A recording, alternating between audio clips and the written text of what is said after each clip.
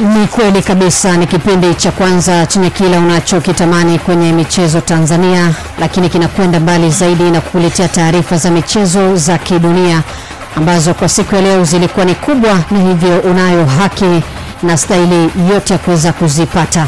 Ni dakika 5 zimekwisha kuondoka baada ya kutimia saa 3 usiku kwa saa za Afrika Mashariki. Popote pale ulipo na kukaribisha kwenye Sports Xtra, kipindi cha michezo cha Clouds Media kinachokujia kila siku kuanzia saa 3 usiku mpaka saa 5 Jumatatu mpaka Ijumaa.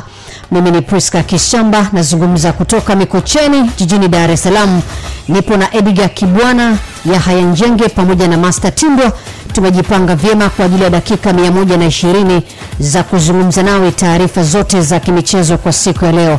Na nikujuza tu kwamba baada ya kufanya vizuri katika mchezo wa mkondo wa kwanza wa hatua ya robo finali katika michuano ya kombe la shirikisho barani Afrika, rais wa klabu ya Yanga Engineer Hersi anena na kuomba nafasi anena baada ya alivyoomba nafasi ya kuaminiwa kama kiongozi wa juu wa klabu hiyo na yale ambayo yanaendelea hivi sasa. Tunazo pia taarifa za kimichezo. Sehemu ya pili ya msafara wa wekundu wa Msimbazi Simba waondoka hii leo, ukimjumuisha Moses Firi pamoja na Gadel Michael, ambapo wenyewe wamezungumza kwamba ni mchezo mgumu na kwenda kukutana nao, lakini wamejipanga na historia na kwenda kuandikwa Ijumaa hii. Tunazo pia taarifa za kimichezo. Ligi ya wanawake Tanzania bara imeendelea. Yanga Princess yajikongoja yapata alama 3 siku ya leo baada ya kucheza nyumbani. Tunazo pia taarifa za kimichezo kutoka kule Geita. Mwana michezo Emmanuel Ibrahim yuko tayari kwa ajili ya kuweza kuhakikisha kwamba tunafahamu kinachoendelea kwenye michezo kutoka huko. Kimataifa zipo taarifa nyingi za kimichezo kiwemo ligi mbalimbali ulimwenguni usiku huu. Yes, ligi kuu ya kandanda ya England itaendelea tena hii leo, michezo mbalimbali kupigwa kuangalia nani atakamata nafasi gani katika ligi hiyo. Lakini kama unakumbuka Spurs baada ya kumfuta kazi kocha, lakini kuna makocha wanatajwa huenda wakachukua nafasi ya kuinua kikosi hicho. Mauricio Pochettino jina lake linakuwa katika nafasi ya juu kabisa. Lakini mbali na hilo tutaangalia kuhusiana na Spurs, wametandikwa mabao 6-1. Wachezaji wamejinasibu kwamba watarejesha gharama za tiketi ama viingilio katika mchezo huo ambao mashabiki walisafiri kutoka London kuelekea kule katika mji wa Newcastle katika kipigo cha mabao 6-1 wakutana nacho Newcastle United. Lakini pia kuna habari nyingi za kimichezo, hasa matokeo na michezo mbalimbali itakayopigwa hii leo katika ligi mbalimbali kule barani Ulaya. Na kuna mechi zitapigwa dakika chache kutokea hivi sasa. Yes. Sawa. Kwa muda wote ambao tutakuwa hapa, basi tutafanya jukumu hilo na kuhakikisha kwamba tunakujuza. Lakini kwa sasa naomba tuwashukuru sana Tigo, ambapo wanasema wakishua wa Tigo tunafahamiana. Tunaendelea kukuletea michongo ya kishua kila itwapo siku. Sasa basi kupitia Tigo Rusha, ukiongeza salio au kununua kifurushi chochote unapata bonus ya SMS 50 bure. Ni rahisi hivyo, yaani hamna kubabaisha kabisa. Unaenda kwa uzaji wa Tigo Rusha, anakurushia kifurushi au muda wa maongezi na unapata SMS za bure papo hapo. Endelea kuchat, kuperuzi na kuongea upendavyo kutoka Tigo, na huku ukiendelea kufurahia ofa ya Tigo Rusha na SMS za bure. Mtembelee muuzaji wa Tigo Rusha karibu yako uweze kufurahia ofa hii inayoendelea kutolewa kwa wateja wote wa Tigo nchini kwa hivi sasa. Kwenye mchongo pesa tunafahamu kama kawaida, muda si mrefu nitakuja kueleza kiasi kinachotolewa hii leo, lakini nimekwisha kuruhusu kila anayedhani anataka kujaribu bahati yake usiku huu, basi namkaribisha kupitia namba ya kampuni 321333. Ni zaidi ya Sports Tanzania, na moja kwa moja tuanze kutazama taarifa za kimichezo usiku wa leo, kwa kuanza na taarifa za kitaifa, ambapo kikosi cha timu ya soka ya Wananchi Yanga kimewasili nchini leo kutokea Nigeria katika mchezo wa mkondo wa kwanza wa robo finali ya kombe la shirikisho barani Afrika dhidi ya Rivers United, ambapo kilipata matokeo.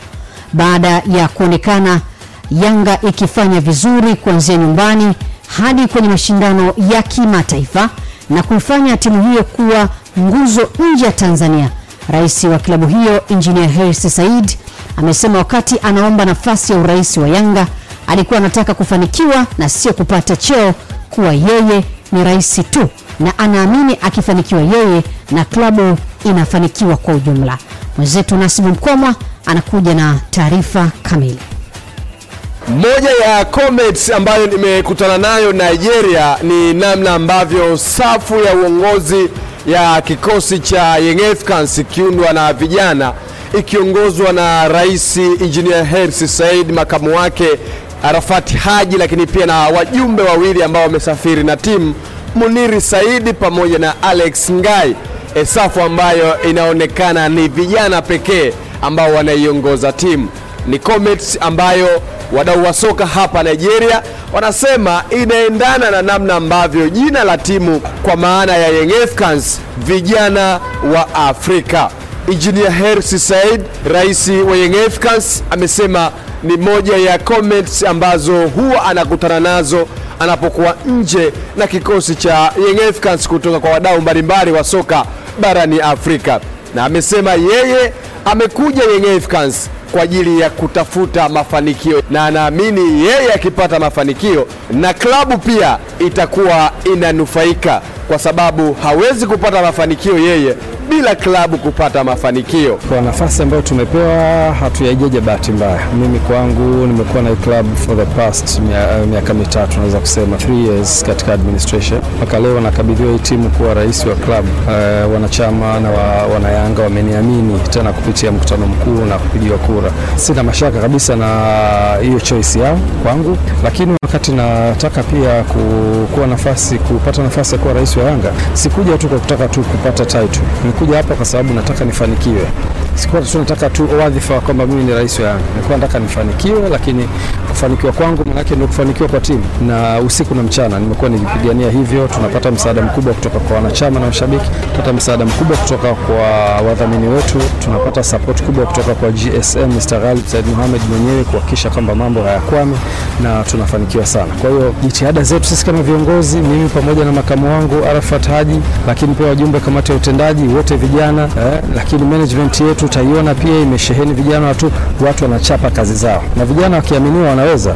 Huu ni mfano sahihi, tukisema kwamba muamini vijana, sisi vijana wenyewe ndio sisi. Na sisi tukiwaangusha vijana manake uaminifu utakuwa mdogo katika nyadhifa ambazo vijana wanapewa. Kwa hiyo tunataka pia tuwaonyeshe baba zetu, mama zetu kwamba vijana wanaweza, na wakiaminiwa wanaweza. Haya mafanikio mnayoona yanachagizwa sana na vijana ambao wako kwenye uongozi wa club ya Young Africans, na mimi nawapongeza wote kwa ujumla wao. Engineer Hersi Said pia amesema uwekezaji ambao wameufanya ndani ya kikosi cha Young Africans umelipa kwa kiasi kikubwa, na ndio maana timu yao imekuwa na uwezo wa kupata matokeo ya ushindi popote pale, iwe nyumbani Tanzania ama nje ya nyumbani Tanzania, hasa kwenye michezo ya kombe la shirikisho barani Afrika. Engineer amesema wao kama viongozi wanafikiri kama viongozi na hawafikiri kama mashabiki, na huwa ndio maana wanapokea maoni ya wadau mbalimbali na mazuri kuwa wanayafanyia kazi. Mpira hauna miujiza. Ukitaka kupata matokeo, tengeneza timu yako vizuri. Ukitaka kupata matokeo, tengeneza technical bench yako vizuri. Ukitaka kupata matokeo, tengeneza mazingira mazuri ya wachezaji ili kuweza kuperform majukumu yao. Kwa hiyo nisingeweza kusema Yanga inataka kuchukua ubingwa au inataka kufanya nini wakati sifanye usajili mzuri. Na kwa kweli wachezaji wote wanafanya kazi kubwa sana. Nawapongeza, kufanya kazi kubwa wote kwa pamoja. Kila mmoja ameweza kufanya jambo lake kwa nafasi yake. Ukiangalia nafasi ya goalkeeping, umeona Metacha kulikuwa kuna watu wanahoji kwa nini Metacha amesajiliwa, lakini umeona ile performance yake aliyofanya pale Kongo dhidi ya TP Mazembe. Nafikiri ni ushindi wa kwanza wa klabu kutoka Tanzania kufanya pale, na he was man of the match. Na sio tu man of the match, alikuwa goalkeeper bora wa wiki wa CAF Confederation katika match day 6 nafikiri kama sijakosea. Kwa ukitazama hivyo, ni viongozi wanatakiwa wawe na vision. Tumepoteza msheri kutokana na injury. Nini ambacho tunatakiwa kufanya kwenye deadline? Una goalkeeper gani? Unao nafasi ya kusajili foreign goalkeeper? Huwezi. Unao nafasi ya kusajili goalkeeper ndani? Unamtazama vipi goalkeeper katika kuongeza thamani kwenye timu yako? Kwa hiyo kuna vision kubwa ambayo iko nyuma ya haya matokeo. Vision kubwa ambayo iko nyuma ya hizi sajili, unaangalia interest ya club, unaangalia interest ya timu, especially kwenye matokeo. Leo Diarra akipata shida, iko backup tayari imetacha na anaweza kukaa pale langoni na watu wakawa na imani naye. Wakati kikosi cha Young Africans tayari kimeshawasili hapo jijini Dar es Salaam, mimi kwa muda huu nipo hapa Jomo Kenyatta International Airport. Ni safari ya kunirejesha hapo nyumbani Tanzania, lakini washukuru sana washikaji zangu Extra Power Skimming Put ambao kwa muda wote nilikuwa nao kwenye safari yangu kuanzia hapo nyumbani Tanzania, Dar es Salaam, Jomo Kenyatta mpaka nchini Nigeria, Lagos mpaka Uyo, lakini pia na kunirejesha nyumbani Tanzania. Extra Power Skimming Put, hawa ni watengenezaji wa puti ambayo itaifanya nyumba yako kuwa na muonekano mzuri kuanzia kuta za nje mpaka za ndani, lakini pia inaondoa fungus pamoja na unyevunyevu. Bila kuwasahau ndugu zangu Wahenga Aluminium ambao wao ni watengenezaji wa madirisha pamoja na milango ya aluminium na PVC. Wacha kufanya, nenda kwenye makao yao makuu pale Kinyerezi mkabala na kanisa Katoliki, lakini pia wanapatikana katika tawi la Kifuru pamoja na stendi ya Tabata Segerea. Bwana mimi kutokea Jomo Kenyatta kwa muda huu nikiwa narejea hapo nyumbani Tanzania, Kishamba, Mr. Reporter Nasibu Mkomwa. Tunakutakia safari njema Nasib, urejee salama nyumbani na pongezi pia kwa kazi. Hakika ulifanya kile ambacho wanamichezo walitamani kukisikia, kile ambacho kilikuwa kinaendelea kwenye kambi ya klabu ya Wananchi mpaka kukamilisha mchezo wao huko. Bila shaka safari ya Nairobi Dar es Salaam si ndefu sana kama ambayo umekwisha kuimaliza. Hapo ni dakika 60 tu, zikizidi dakika 60 na dakika 10 hivi unakuwa umeshafika nyumbani. Karibu. Lakini Hersi Njengi kama vile ulikuwa unamsikia hapo, kikosi umara wake na imewalipa kama viongozi. Ya kabisa, na nafikiri ni amejaribu kuzungumza vitu vya msingi kuhusiana na kile ambacho ubora ambao unaonekana uwanjani. Amezungumzia usajili bora wa kikosi, amezungumzia technical bench kuwa bora. Nafikiri ni vitu ambavyo nadhani kiukweli sio story, ndio maana karibu kila siku tumekuwa tukizungumza ubora wa benchi lao Young Africans kuanzia kwa kocha Nasreddin Nabi, lakini vile vile unatazama kama ana msaidizi ambaye ni powerful Cedric Kaze, unaona kabisa kwamba kuna namna ambavyo ubora kwenye kikosi kuanzia kwenye technical bench upo unapatikana. Kuja unaangalia kuna wale makocha wanasema wale fitness coach wale, unaona kabisa kwamba ni sehemu ambayo iko sawa sawa. Ukienda uwanjani kwa maana ya kwenye usajili, nadhani usajili wa ubora ndio ambao umewaweka Young Africans hapa walipo. Nitakupa mfano mmoja.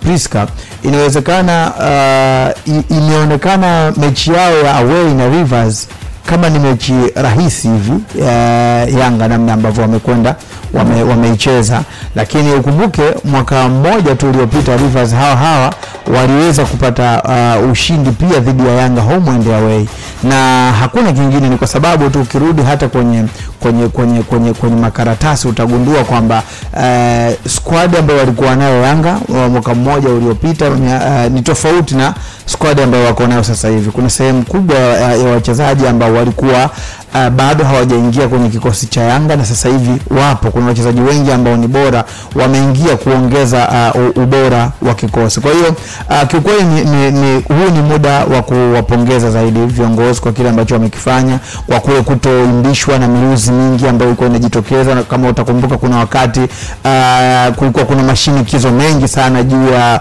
wakosoaji wa kocha Nabi wakiamini kwamba pengine angetakiwa kuonyeshwa mlango wa kutokea, lakini mwisho wa siku bado viongozi walichagua kuwa strong, kusimama na kuziba masikio, kuendelea na project ambayo mwalimu amejaribu ameianza na inaonyesha mwelekeo, wakamwacha mwalimu aendelee na project yake. Kwa hiyo kuna ukomavu mkubwa unafanywa na viongozi ndani ya Young Africans, kuanzia kwa rais engineer.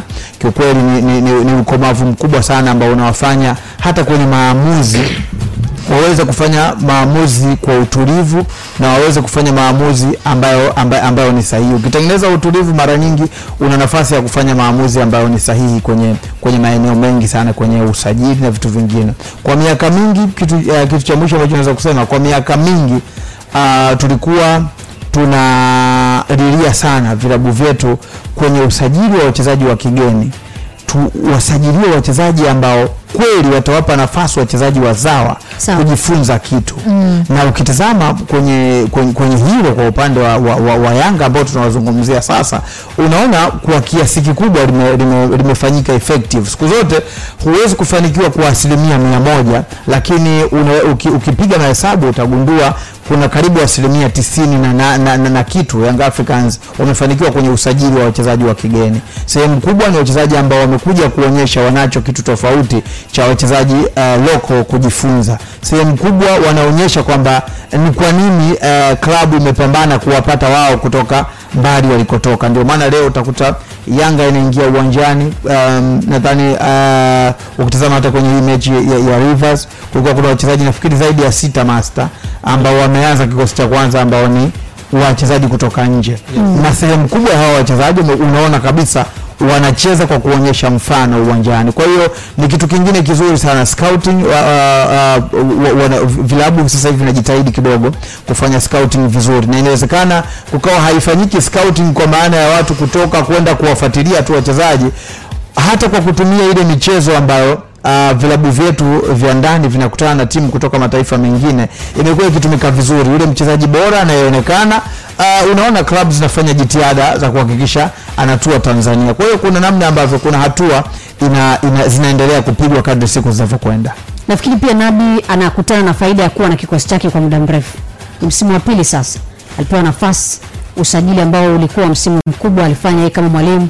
Hiyo ni miongoni mwa faida ambazo anakutana nazo zaidi hata kwa ile na inawezekana Priska, miongoni mwa vitu ambavyo kwa huko nyuma ilikuwa ni changamoto kuona mwalimu anakaa kwenye timu moja kwa hizi timu zetu zenye pressure kwa misimu 2-3, ilikuwa sio jambo la kawaida. Lakini hiyo ni taswira nyingine pia inayoonyesha kwamba kuna ukomavu na kuna mabadiliko ya kiutendaji, na tumetoka kwenye ule uendeshaji wa oya tunakwenda kwenye uendeshaji wa kufuata football inavyotaka na misingi ya mpira inavyotaka. Nampa mtu project, nampa muda, anafanyia kazi na project. Na kinacho mweka Nabi katika misimu hii mitatu, sio kama alipewa project na anafanyia kazi project yake, ila tuseme tangia aje Nabi anafanya vizuri. Sio kama alipewa project master. Hapana. Timu zetu Simba na Yanga zinaga project, na timu za mpira miguu nyingi sana zinakuwa hivyo. Sio Simba na Yanga peke yake. Sema tu Nabi amekabidhiwa timu inafanya vizuri.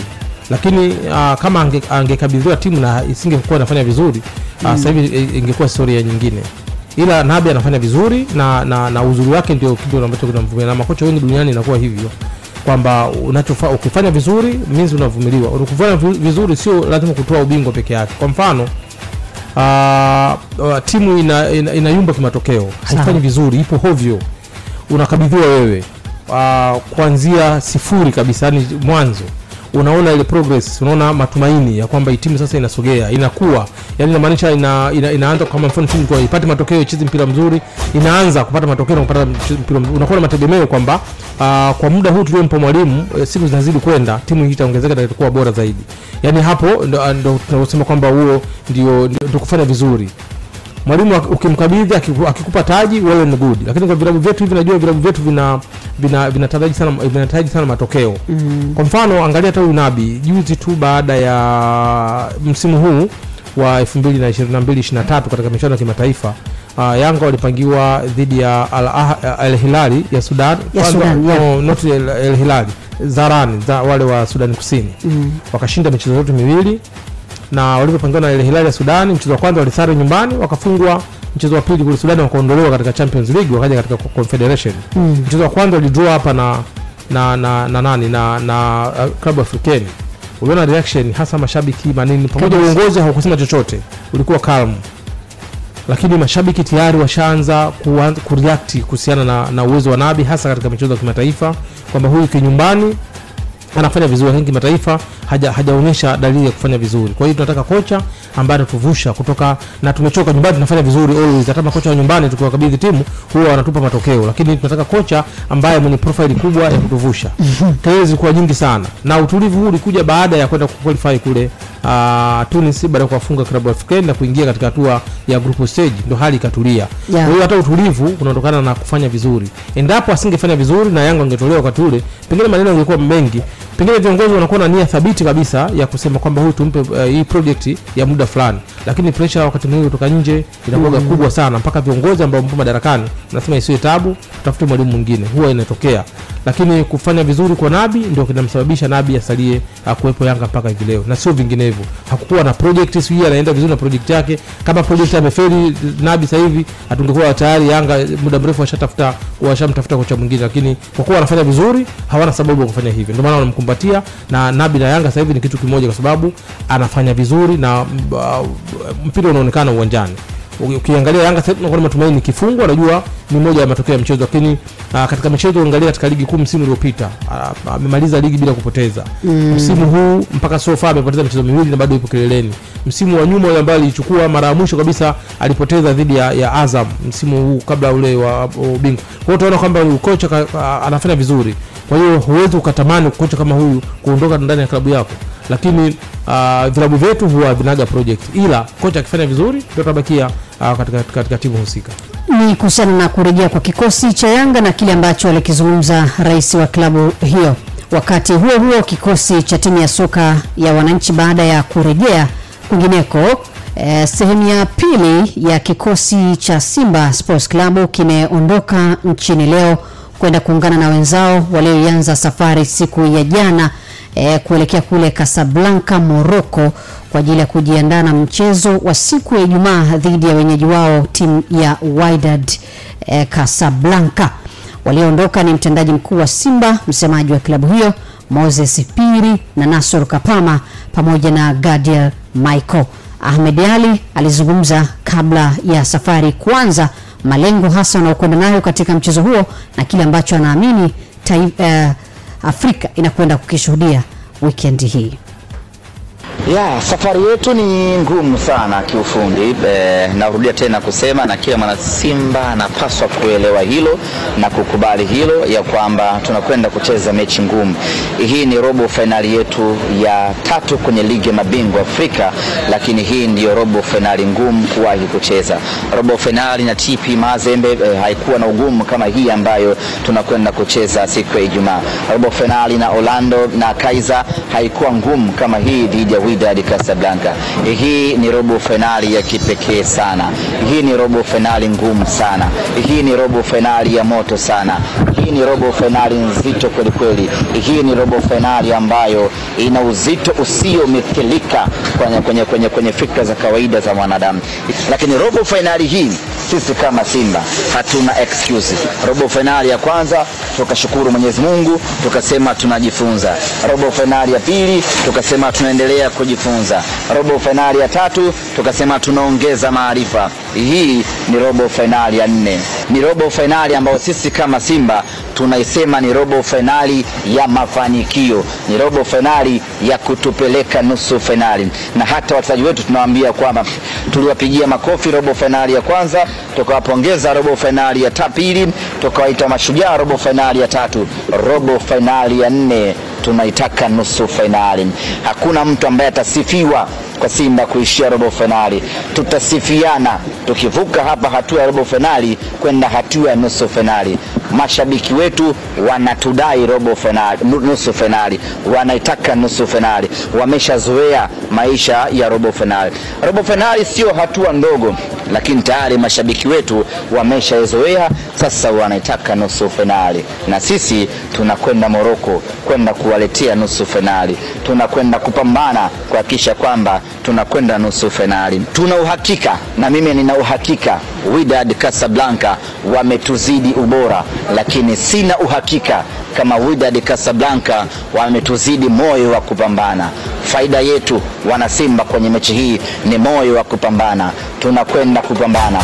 Kila mchezaji anapaswa kuvuja mpaka jasho lake la mwisho kuhakikisha kwamba anaipeleka Simba nusu finali. Kila mchezaji anapaswa kucheza kana kwamba hii ndiyo mechi yake ya mwisho katika uhai wake. Mlengo ni kuipeleka Simba robo nusu finali, na viongozi wote wa Simba wanapaswa kufanya kila linalowezekana kana kwamba hii ndio mechi ya mwisho kwa Simba maishani. Lengo ni kuipeleka Simba nusu finali. Tunachokiwaza wana Simba ni nusu finali ya ligi ya mabingwa barani Afrika. Hatuna jambo jingine lolote. Hatuwezi kusema tumejitahidi, tumepambana. Tunachohitaji wana Simba ni nusu finali. Wachezaji wa Simba wanaenda kufia Mohamed watano. Ikiwezekana kurudi hata watu watatu, wengine wamefia uwanjani, inaruhusiwa. Lengo turudi hapa na nusu finali. Majina hatutajani, lakini malengo mazima lazima yatimie. Lazima tupambane kuyasukuma malengo. Kuna wakati kama malengo hawataki kujiweka yenyewe kwenye mstari, unayalazimisha. Tunakwenda kulazimisha malengo. Nusu finali ya ligi ya mabingwa barani Afrika ndio tunayozungumzia hapa. Na weekend hii timu 4 kubwa barani Afrika ziko Morocco. Yuko mnyama Simba Morocco, yuko Al Ahly Morocco, yuko Wydad Morocco, yuko Raja Casablanca Morocco. Afrika nzima inatazama Morocco. Hapo kufia uwanjani Ahmed. Tuache kidogo.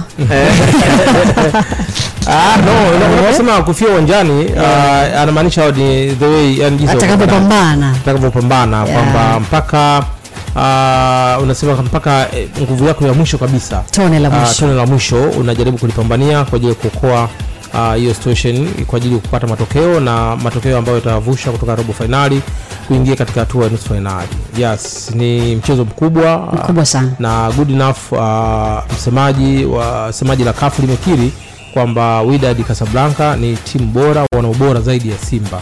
Kwa hiyo cha kufanya ni kwenda kupambana, na hii ni motivation bila shaka wachezaji itapenya mpaka katika mioyo yao ya wachezaji. Atakukumbusha kwa mashabiki. Yeah, of course. Na pia Simba watakuwa ugenini watakuwa katika ambiance ya Morocco. Kama unavyojua wenzetu wa Morocco ama Afrika Kaskazini, katika maeneo kama hayo mashabiki hawanaga deni. Yaani ila mashabiki ndio wanawadai wachezaji. Tofauti sana na hapa nyumbani kwamba tunataka matokeo lakini hatujui jinsi gani kuchagiza hayo matokeo. Tunataka kwenda pale kitu kiwe rahisi. Lakini wenzetu wanashangilia kwa ubora wake, kwa namna yake mpaka inakuwa raha. Na hata walivyokuja hapa walikuja wachache sana, lakini walionyesha nini maana ya kuwa uwanjani na kushangilia. Lakini bado nafasi ya Simba ukiangalia na Wydad Casablanca Wydad kivyote watakuwa wanapewa nafasi kubwa kutokana na ubora wao, lakini pia wapo nyumbani. Na Simba wanalijua hilo, wao wanakwenda kupambania hayo matokeo. Lolote litakatokea, tuangalie Ijumaa saa 4 usiku tajiri katika mchezo huo ambao utaamua hatima ya Simba katika hatua ya aidha waishie hapa robo finali ama watinge katika hatua ya nusu finali. Na mjaribu kumtafuta meneja hapa Patrick kwa ajili ya taarifa kikosi kama kitakuwa kimewasili. Kwa safari ambayo ilianza jana, ambayo ilikuwa na mzunguko pia, na hii ni kutokana na aina ya usafiri unaotumika kufika kwenye Morocco. Tukibahatika kumpata meneja, basi atakwenda nasi mubashara. Awali nilifanya hivyo na ilikuwa ndio wanaanza safari ya kutoka Tunisia. Na mimi kwangu ambacho naona ni kitu bora ni huko kwanza kusafiri mapema. Tafsiri yake ni kwamba wamejipa nafasi ya kuzoea hali ya hewa, angalau wakipata saa 48 mpaka 72 ndani ya Morocco, maana yake angalau watakuwa na nafasi ya kuzoea yale mazingira ya hali ya hewa ya Morocco, na kufika wakati mpaka siku ya mechi inafika iwakute kwamba tayari wameshakuwa miili ile imeshakubali kupokea hali ya hewa ya nchi ambayo wapo. Hiyo ni jambo la kwanza. Na wakati mwingine unaweza ukasema ndio umuhimu wakati mwingine wa kufanya, yani kupiga hizi hatua mara nyingi. Kadri hizi hatua unapopiga mara nyingi unajifunza vitu vingi sana vya namna sahihi ya kuweza kukabiliana na mazingira ya kiushindani uliopo katika soka bara la Afrika. Kijiografia Afrika unaweza kusema imekaa kiugumu kidogo kwenye namna kama unavyoona kwenye mazingira ya namna ya kusafiri na nini kutoka nchi moja kwenda nchi nyingine, hasa kwa haya mataifa ambayo kutoka ukanda mmoja kwenda ukanda mwingine, toka kanda ya mashariki mwa Afrika kwenda kaskazini, unaona kabisa ni safari ndefu ambayo lazima mazingira yawe hivyo. Lakini ukirudi kwenye hoja ya Ahmed alizungumza kuhusu mazingira ya wajibu wa wachezaji kupambana uwanjani, nafikiri kitu kizuri ni kwamba Simba kwa sasa ina wachezaji wengi ambao tayari wameshawahi kufika kwenye hizi stage na wanajua ugumu ambao wanaupitia na wanajua ubora wa wapinzani ambao huwa wanakutana nao katika hizi hatua. Utakumbuka miaka kadhaa nyuma Simba mara nyingi walikuwa hawafanyi vizuri kabisa kwenye mechi za away. Walikuwa mara nyingi anaweza akashinda ushindi mwembamba nyumbani, lakini away anakwenda kupoteza kwa kipigo kibaya sana. Ilikuwa mara nyingi inatokea hayo mambo. Lakini unaona sasa hivi kadri siku zinavyokwenda kuna mabadiliko yanajitokeza. Tumetazama msimu huu kwenye hatua ile ya makundi, Simba wameweza kupata matokeo ya ushindi ugenini, lakini hata kutazama kwenye zile hatua za awali kabisa walikuwa na uwezo wa kushinda nyumbani na ugenini pia. Kwa hiyo zote ni ishara za kwamba kumekuwa kuna mabadiliko, kumekuwa kuna uzoefu wanaopata, kumekuwa kuna vitu wanaendelea kujifunza, na nadhani hoja hapa ya msingi iliyobakia ni mwalimu Robertinho kuona ni namna gani ataweza kufanya approach sahihi ya mchezo husika kutokana na rasilimali alizonazo na kwa kuwatazama wapinzani na ubora walionao. Na kitu kingine itabakia kwamba sasa kwa wachezaji kuvuja jasho kikamilifu katika dakika 90 uwanjani ama 120 ama mpaka kwenye mikwaju ya penalty itakapobidi, kuona ni namna gani wanaweza kufanikiwa kutimiza lengo la timu, japokuwa wanakwenda katika mazingira ambayo nadhani sio tu wao wachezaji, hadi mashabiki wanafahamu ugumu wa mazingira ambayo wanakwenda kukutana nayo. Habari, jina langu ni Mshama, mkuu wa kitengo cha huduma za kifedha na malipo Tigo Pesa. Tigo Pesa tunajivunia kuendelea kutoa huduma kamili za kifedha hapa nchini Tanzania. Katika muendelezo wa kutoa huduma zinazokidhi mahitaji ya soko na wateja wetu, tumezindua rasmi huduma ya kadi mtandao, yani Tigo Pesa Mastercard Virtual Card, ambayo inawapa wateja wa Tigo Pesa fursa ya kulipia huduma na bidhaa mtandaoni katika majukwaa, platform zote zinazokubali malipo ya Mastercard. Wateja wa Tigo Pesa watanufaika na huduma hii ya kadi mtandaoni. Mteja ataweza kutengeneza kadi ya mara moja itakayotumika ndani ya siku 7 au kadi ya siku 90 bila kuwa na account benki. Ili kutengeneza kadi, wateja wa Tigo Pesa wapige *150*01 na kufuata maelekezo au kwa kutumia app ya Tigo Pesa. Kadi itakuwa tayari kutumika kwa malipo ya mtandaoni, ambapo pesa itakatwa moja kwa moja kutoka kwenye akaunti yake ya Tigo Pesa kulingana na muamala atakaoufanya. Tigo Pesa ni zaidi ya pesa. Asanteni. Clouds FM Sports Xtra ni zaidi ya Sports Tanzania. Ni zaidi ya Sports Tanzania. Dakika ni 40 hivi sasa, inakwenda dakika ya 41 tukiwa tunaendelea kuzitazama taarifa za michezo za kitaifa. Mimi ni Priska Kishamba, niko na Yahaya Njenge pamoja na Master Tindwa. Asante kwa ambao umeendelea kutufuatilia na kutuandikia kupitia kwenye YouTube ya Clouds Media kwamba unatufuatilia hivi sasa, na bila shaka tutaendelea kuzipitia jumbe za wadau wetu. Mwanzo kabisa tulikuahidi kwamba tunaendelea kutafuta namna ambavyo tunaweza tukapata sehemu ya msafara wa kikosi cha Simba kuweza kufahamu kama timu imekwisha kuwasili kwa safari ambayo imekwisha kuanza jana. Kwenye line ya simu hapa tuko na mratibu wa Simba, birthday boy Abbas Ali. Habari za Morocco basi? Na habari za Morocco nzuri, habari za nyumbani? Nzuri, heri ya siku yako ya kuzaliwa. Asante sana. Nashukuru Mungu. Umekata keki? Huko hakuna kukata keki, huko nimekata maepo, kata korosho nini. Unajua nchi za Kiarabu kahawa kwa wingi. Asa mtoto anazaliwa anakunywa kahawa sasa. Nasemea mtoto kazaliwa katika maeneo gani? Kabisa. Kabisa.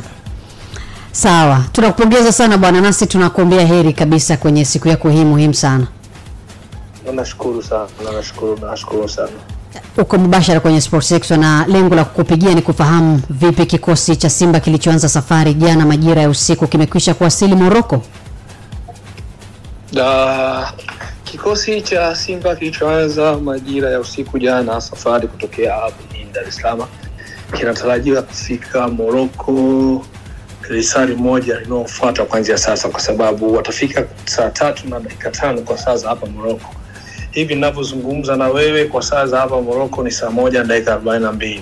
Kwa hiyo tayari niko airport, mimi pamoja na ndugu zetu, majirani zetu, lakini wenyeji zetu, kwa sababu sheria za kafu zinawahitaji na wao wawepo Wydad Casablanca kwa ajili ya kufanya taratibu zote za kupokea kikosi. Kwa hiyo baada ya saa moja kama dakika 10 kutokea hivi sasa, kikosi kitawasili hapa na ndege ya shirika ndege ya Morocco wakitokea Tunis, na baada ya hapo msafara utatoka hapa kuelekea mjini, kwa maana tulipofikia hotelini kwa ajili ya mapumziko, na kesho kuanza programu zetu za maandalizi kuelekea mchezo wetu wa Ijumaa dhidi ya wenyeji wetu Wydad Casablanca. Maandalizi ya mwisho kwa timu ambayo ilitangulia huko basi kuisubiri timu yanaendeleaje, na vipi mtazamo wa namna ambavyo mechi inajadiliwa? Kimsingi maandalizi yale kwa ajili ya kusubiri timu yamekamilika kwa 100%.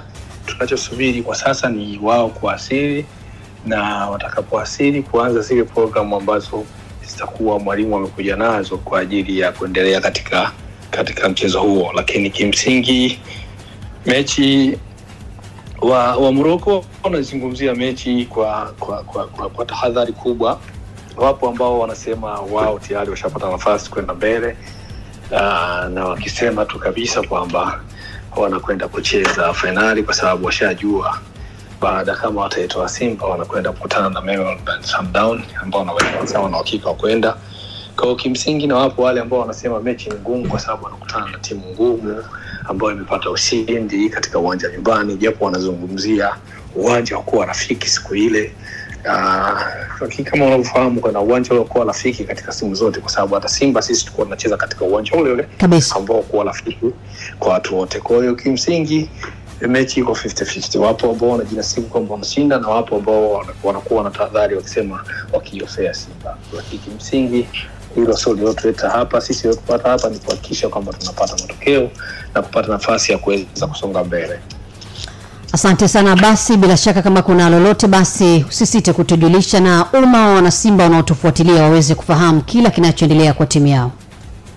Tunashukuru sana, asante sana, na chochote ambacho kitakuwepo tutawajuza bila taabu. Bila shaka. Asante. Safari ndefu sana Njenge. Hapa ndio unapata sababu ya kwa nini ililazimika safari ianze mapema. Ya kabisa. Ya ni safari ndefu. Kabisa. Lakini kitu kizuri ni kwamba unajua imekuwa rahisi wao kujua ugumu wa hii safari na kwa nini waianze mapema, kwa sababu utakumbuka kwenye hatua ya makundi walikwenda Morocco kucheza na Raja. Yes. Maana yake tayari kuna namna ambavyo kuna vitu wanavifahamu kuhusu urefu umbali wa safari yenyewe na mazingira ya ugumu wa namna ya kufika. Kwa hiyo nafikiri tuwatakie heri na tusubiri tu namna gani itakuwa baada ya wao kufika. Na sio kutazama taarifa nyingine ya kimichezo, ambapo hatimaye kikosi cha timu ya Geita Queens kimepokelewa kwa shangwe na nderemo na wakazi wa mji wa Geita kikitokea jijini Mwanza baada ya kupanda daraja kwenye ligi kuu ya wanawake msimu ujao, ambapo itaungana na mabingwa wa daraja la kwanza Bunda Queens kutoka mkoa wa Mara kupeleka changamoto mpya kwa vilabu vinavyoshiriki ligi hiyo kwa hivi sasa. Taarifa ya mwanamichezo Emmanuel Ibrahim kutoka Geita inafafanua.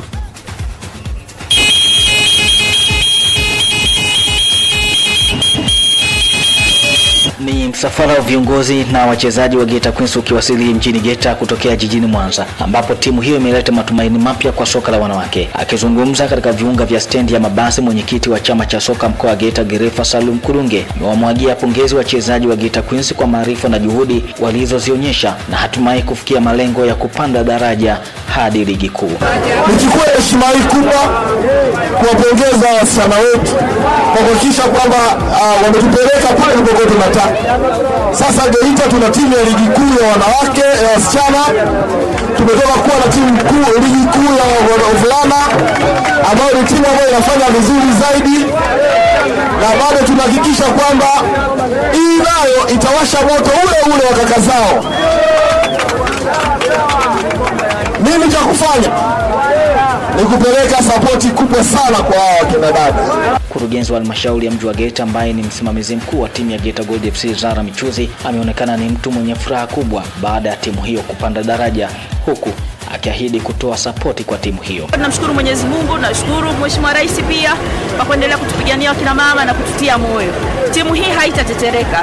Tayari halmashauri tumejipanga kuweka bajeti kubwa kama za kaka zao na kuhakikisha jezi zinazokuja za msimu ujao na jezi zao zimo ili wapate uniform proper waweze kufanya vizuri. Sambamba na hilo tunaenda kuangalia pia rate za mishahara pamoja na bonus za wachezaji, benchi la ufundi na walimu, kuhakikisha kwamba na wao wanafanya vizuri na tunasikika tena Tanzania bara na visiwani. Jina ambao napenda kutumia katika mchezo naitwa Carlos Salumu. Kiukweli tumefurahi sana kupanda ligi kuu. Kwanza hamasa ya wanageita wote, kwa maana tumeanza timu ikiwa changa lakini mpaka sasa tumefanikiwa kupanda ligi kuu. Wanageita wametushika mkono kwa kiasi kikubwa. Kwa majina naitwa Paulo Ojima, ni team manager na doctor wa timu wa Geita Queens. Tulianza na changamoto mwaka jana kwenye ligi ya mabingwa mikoa, tukamaliza nafasi ya 4, hatukukata tamaa. Tulipofuzu awamu hii tukajipanga vizuri, japokuwa tulikuwa na changamoto, lakini tulipotoka tuliahidi wana Geita tunarudi nyumbani kama tunaenda kucheza ligi kuu msimu unaokuja. Tumetimiza ahadi yetu. Katika hatua nyingine, Zara Michuzi amewatoa hofu wadau na wapenzi wa soka katika halmashauri ya mji wa Geita kuhusu uwanja mpya unaojengwa Magogo, kata Bomba 2 mjini Geita. Hofu dhidi ya uwanja wa Magogo. Sasa hivi tuko hatua nzuri sana ya kutekeleza vile vigezo ili tuweze kusajiliwa katika certificate za FIFA na CAF. Kubwa taifa na kimataifa zinachezewa Magogo. Katika kuleta chachu kwa jamii ya wanageita kuhusu soka la wanawake, tayari wachezaji 8 wa Geita Queens wameitwa kambini Mei mosi mwaka huu jijini Dar es Salaam kwa ajili ya mchujo wa timu za taifa za wanawake. Geita Queens inakuwa ni miongoni mwa timu 3 kutoka kanda ya Ziwa ambazo zitakuwa ligi kuu, Bunda na Geita wakiungana na Ukongwe Alliance Queens ya jijini Mwanza. Sports Xtra Clouds FM inawatakia kila la heri Geita Queens kwenda kupambana na changamoto mpya ya ligi kuu ya wanawake. Kutoka chini ya milima za Geita, Emmanuel Ibrahim, na hii ni Sports Xtra ya Clouds FM.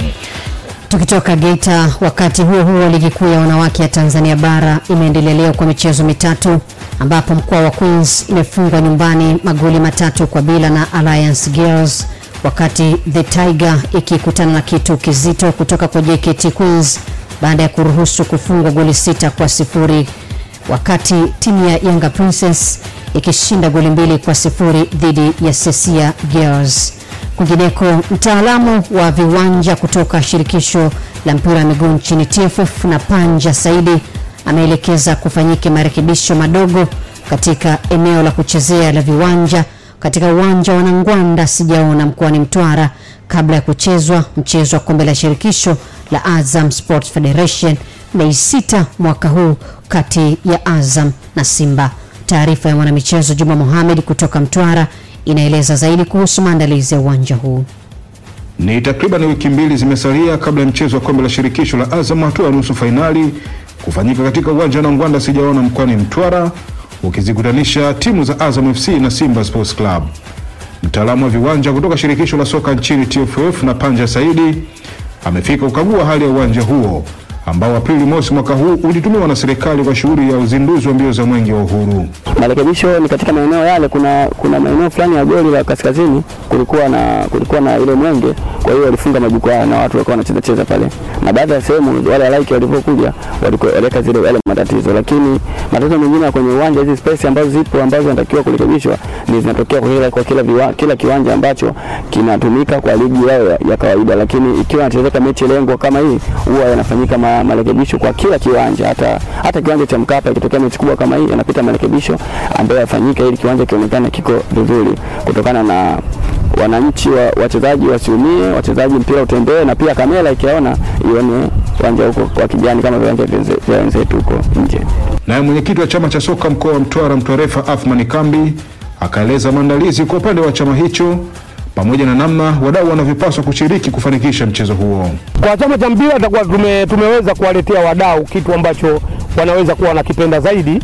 Kwa sisi ndio fursa yetu kubwa tulikuwa nayo, lakini kwa wananchi wa Mtwara inakuwa ni fursa kwa sababu mahoteli yetu yatajaa, vyakula vitaliwa, mapikipiki mabodaboda yatatembea, wenye mabao watauza.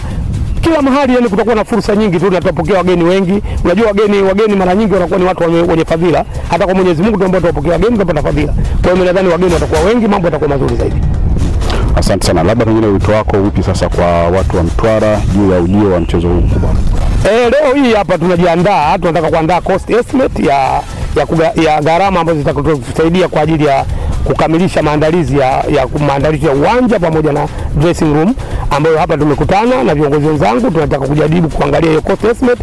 Tutamfikisha mheshimiwa mkuu wa mkoa, na yeye tutamuomba atufutie wadau wa kuweza kusaidia ili mambo yaweze kwenda vizuri. Kwa hiyo wito wangu kwa wana Mtwara, na hasa wale wapenzi wa mpira na wale wenye service provider wote, watusaidie ili tuweze kuingia hizo gharama tuziweke vizuri, tuweze tusijengane hii fursa ambayo tumeipata.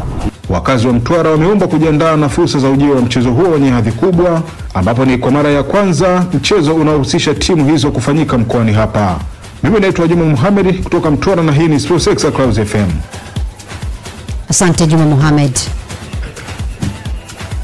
Chongo pesa. Kuna milioni 4 ubaoni leo. Basi. Kuna milioni 4, kuna smart TV, kuna smartphone, kuna jezi 2.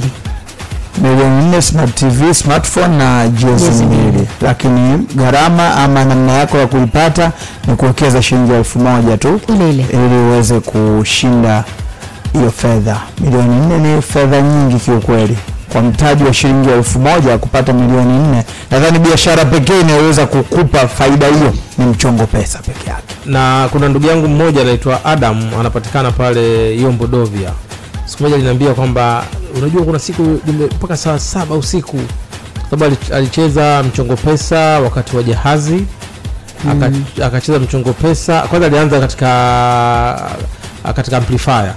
Alicheza mchongo pesa katika amplifier, akasikiza kipindi chote. Siku yani alikuwa anasema anawaza kama siku leo ni siku yangu ya ushindi. Akacheza mchongo pesa katika jahazi, akacheza mchongo pesa katika Sports Xtra, akacheza mchongo pesa katika saa ngapi? Saa 5 mpaka saa 7. Sasa anasubiria kwamba pengine itaangukia kwangu, lakini kwa isivyo bahati hakiangukia kwake. Anasikia tu watu wapigiwa simu wanashinda. Sawa. Anasema kwamba mimi mpaka dakika tamaa. Nikamwambia hapana. Au wenzako ambao pengine wanapigiwa simu, kuna mwingine ana bahati mara moja tu akicheza hapo umetiki. Lakini mwingine unasikia mimi hii mara ya 39, mwingine mara 102, huyu mara 200 na ngapi. Lakini kuna siku kama huchezi uweze kupigiwa simu, lakini ukicheza kuna siku hii milioni 4 tunasema hapa hii smart TV, jezi hizi za timu ya taifa, jezi pia 2 zinaweza kawa zako. Uwekezaji huu mdogo wa shilingi 1000 baadaye unaja kuzaa kikubwa, kwa sababu umetoa 1000 umepata milioni 4, jezi pamoja na smart TV. Ni faraja iliyoje. Kwa hiyo usikate tamaa ndugu yangu, endelea kucheza. Pengine leo hii ndio ikawa siku yako ya kupata hii milioni 4, kwa sababu unasema unaisubiri kwa hamu sana simu kutoka mchongo pesa. Mimi nakwambia cheza leo, pengine hii inaweza kuwa bahati yako, na leo ukapigwa simu baada ya namba yako kutokeza hapa, kama wewe umepata nafasi ya kuwa mshindi wa mchongo pesa. Shilingi 1000 tu kwa uwekezaji wako huo shilingi 1000 unachomoza kupata milioni 4 na smart TV na zawadi nyingine ikiwemo jezi pia 2. Na namba yenyewe ni 32 13 33. Kumbukumbu namba andika neno pesa, alafu sikilizia mchongo. Hapo kwenye pesa ni pakuwa makini, kwa sababu ndipo ambapo pataamua hatima ya muamala wako unakoelekea. Yani katika kumbukumbu namba pale andika neno pesa. Kwa hiyo tunataka lakini tusomeke tu pesa. Na weka shilingi 1000, kuweka 3000, 5000, 10000 hapana. Weka shilingi 1000 tu unapata milioni 4. Na kama kwenye akaunti yako kuna 5000, 6000 labda na kuendelea, wewe una nafasi ya kucheza zaidi ya mara moja. Yaani kwa kutumia ile buku unapiga ya kwanza, unapiga ya pili, unapiga ya 3, ni timing tu, unapiga ya 4 unatulia. Ukisikia kile kipenga cha mwisho kinakaribia kupulizwa, zile dakika nyeusi zile za Vault Vegost, unapiga tena moja pale ya kukumbushia dakika za Vault Vegost, shangiliaji la Carabao piga penalty sana. Tunaona wafidhina wamenyanyuka kwenye viti. Kwa ni muhimu kusoma hizo mambo. Kuna dakika za Newcastle United ambazo ndio tunazozungumza, zile dakika ya kwanza, ya pili, ya tatu, zile dakika za mwanzo za Newcastle na Spurs. Afu dakika zile nyeusi za Vault Vegost zile. Na kabisa. Kwa sababu tunakwenda kutazama taarifa za michezo za upande wa pili, saa ya pili na ya mwisho ya Clouds FM Sports Xtra, dakika inakwenda ya 6 baada ya kutimia saa 4 usiku. Mwisho wetu ni saa 5 usiku. Asante kwa Fred Boy 360 kutokea Kahama Town, unasema kila laheri chama langu la Simba Sports Club, nguvu moja katika kufuzu kwenye robo finali klabu bingwa barani Afrika. Ujumbe mwingine nimeuona kwake Shangwe Mans au Shangwe dereva bajaji kutokea Masasi, nasikiliza Sports Xtra nikiwa hapa TK Saloon 88.5 Masasi. Mwingine ambaye ametuandikia ujumbe na yuko mubashara kwenye YouTube anaitwa Derek kutokea Nata Nzega, na wapata vizuri Priska, wakati Grace Filippo anasema Elenea Boys na Yona Simba. Mtu mwingine ambaye ameandika anaitwa Bumi Kazo kutokea Nzega, tuko pamoja mpaka mwisho, bila shaka itakuwa hivyo. Na jumbe zingine ambazo zimeendelea kuingia hapa tutaendelea kuzipitia. Deus Yotham pia nimekuona umeandika ujumbe wako, unatufuatilia mubashara. Njenge, kuna michezo kwenye ligi mbalimbali imekwisha kuanza na yapo matokeo ambayo yameshapatikana. Tukianzia nchini Hispania, nyota wa kimataifa wa Argentina Valentin Mariano Jose Castellanos, huyu ni mshambuliaji wa klabu ya Girona, ameshachafua hali ya hewa, tunaweza kusema hivyo, baada ya kufunga magoli 4 katika mchezo wa Girona dhidi ya Real Madrid. Madrid yuko nyuma kwa magoli 4-1. Huyu Jose Castellanos ndiye ambaye amefunga magoli yote 4 ya Girona, huku goli pekee la Real Madrid hadi sasa likifungwa na Vinicius Junior katika dakika ya 34 ya mchezo.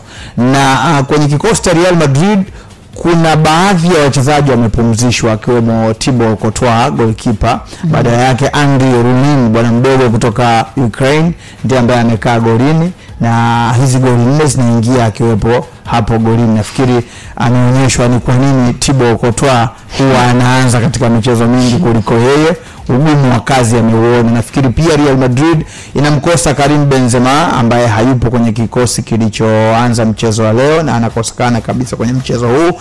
Lakini maeneo mengine mengi ya wachezaji waliopo ni wazoefu, kina Dani Carvajal, Antonio Rudiger, Eder Militao wapo kikosini, Federico Valverde, Toni Kroos, Luka Modric. Idara ya ushambulizi ikiongozwa na Rodrigo akisaidiana na Vinicius pamoja na Marco Asensio. Kwa hiyo kuna rotation kidogo tu imekuwa katika maeneo machache, lakini mwisho wa siku tayari kipigo cha magoli 4-1. Kwa hiyo kwa wale ndugu zangu ambao mikeka yao haina timing, bila shaka yoyote kuna mikeka imeshapasuka sasa hivi, haina mwelekeo. Naambia dakika ni ya 80. Dakika ya 80. Hujaisha yote inaweza kutokea. Dakika 80. Yaani ambao mikeka inapumua kwa sasa hivi ni wale waliompa Madrid. Si lazima mechi ishe ndio. Yes, of course. Umeelewa? Lakini wale wa jiji imeshatoka. Wale double chance nao wanasubiri. Yes. Mikeka mingi bado inasubiri, lakini klasi mambo option kwa hawa waliompa Real Madrid abajibu hajapewa. Dakika 30 haijaisha mpaka iishe. Lakini kwa waliompa Real Madrid maombi ni mengi zaidi yanahitajika kuliko kitu kingine halisia. Kabisa. na ndugu yangu Njenge, ukiona watu wanahitaji sana maombi kuliko halisia, unajua pana shida hapo. Unajua kuna maana tayari ushakosea. Sema leo ilikuwa rahisi hivyo master kufikiria kwamba Girona anaweza kufanya hicho kufanya. That is the football. Na sawa katika hivyo. kuna muda wakati mwingine huaga tunaangalia tunapima kutokana na uzito wa mabondia. Kama unapima una huyu hata kwa jicho inawezekana, kwa jicho la mkeka inawezekana usifikirie hivyo. Lakini kwa jicho la football ni mambo ya kawaida ambayo unaweza kutokea. Kwa jicho kupata unaweza. Unajua wanafanikiwa wengi kuwa hizi timu kubwa hizi. Simba ile di Casablanca muwe mapema kabisa ile di Casablanca. Mechi ya safu subiri kinachotokea. Kama kesho yenyewe usiangalie nenda kalale kabisa. Kama kesho nitakapomuua City. Basi ya kesho tutajadili kesho. Sikushauri. Michezo mingine ambayo inaendelea hivi sasa katika Premier League, Wolves anacheza na Crystal Palace na hivi sasa tunavyozungumza Wolves anaongoza kwa goli 1-0, dakika ikiwa inakwenda sasa ni ya 41, lakini Aston Villa naye pia yuko uwanjani dhidi ya Fulham, dakika inakwenda mechi iko mapumziko hivi sasa na Aston Villa anaongoza kwa goli 1-0, Tyrone Mings akifunga goli pekee kwa upande wa Villa.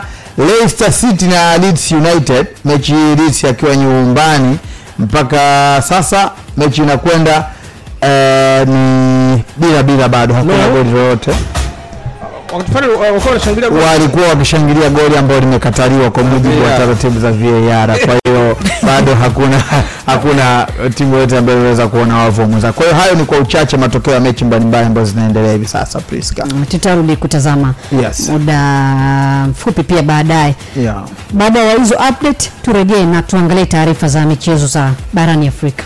Barani Afrika kuna taarifa kutoka nchini Uganda ambayo rais wa FIFA Engineer Moses Magogo, baada ya yeye pamoja na wizara ya michezo kukagua viwanja mbalimbali nchini Uganda, ikiwemo uwanja ule wa Nambole ambao umezuiwa ambao bado unaonyesha kwamba hauko tayari kutumika kwa ajili ya hii michezo ya kimataifa, lakini vile wakaenda pale kule Santa Mary Chitende, nako pia kule ndio wamezuiliwa kabisa, wanaambiwa uwanja wao bado ule hauna sifa za kutumika kwenye hii michezo ya kutafuta tiketi ya kufuzu AFCON. Kama utakumbuka mechi ya Tanzania na Uganda, mechi ambayo Uganda walikuwa wenyeji, ilifanyika kule nchini Misri. Sasa hivi Uganda inajiandaa kuwapokea Algeria akiwa mwenyeji wa mchezo, na rasmi Engineer Moses Magogo ametangaza kwamba mchezo huu utachezwa nchini Cameroon. Uganda watasafiri kwenda Cameroon kwa ajili ya kuwa wenyeji wa mchezo wao dhidi ya Algeria, na ametaja sababu mbalimbali za kufanya waichague nchi ya Cameroon. Sababu ya kwanza anasema ni urahisi wa wao kufika Cameroon kwenye taratibu za upatikanaji wa visa za wao kusafiri kwenda nchini Cameroon. Imekuwa kidogo ni rahisi kwao, anaamini kuliko mataifa mengine.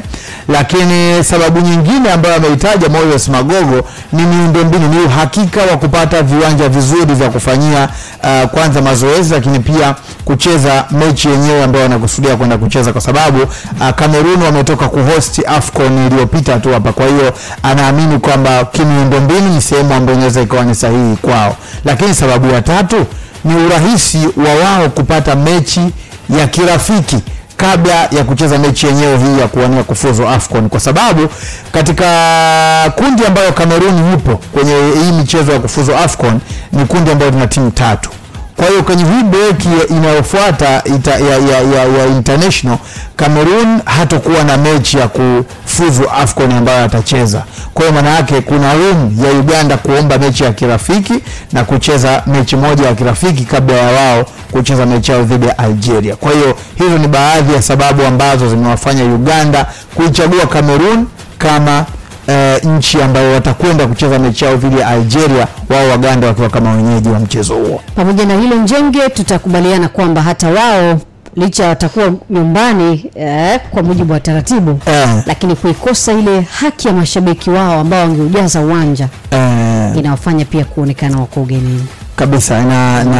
Inaumiza kwa namna moja au nyingine, lakini mazingira haya yanabidi kuwa hivyo. Nilikuwa namuuliza master hapo wakati tunafanya maandalizi hapo, nilikuwa namuuliza Master kwa nini Uganda wasichague kuja Benjamin Mkapa Tanzania wakapigia game yao tukawapa ni mashabiki rivals hizo wale ni wapinzani wetu, tupo kundi moja na katika kundi letu sisi tunamuona Algeria kashafuzu. Algeria kama almost ana nafasi kubwa zaidi, nafasi kubwa ya kufuzu, na nafasi iliyobakia ndio tunaigombea Tanzania, Uganda na Niger.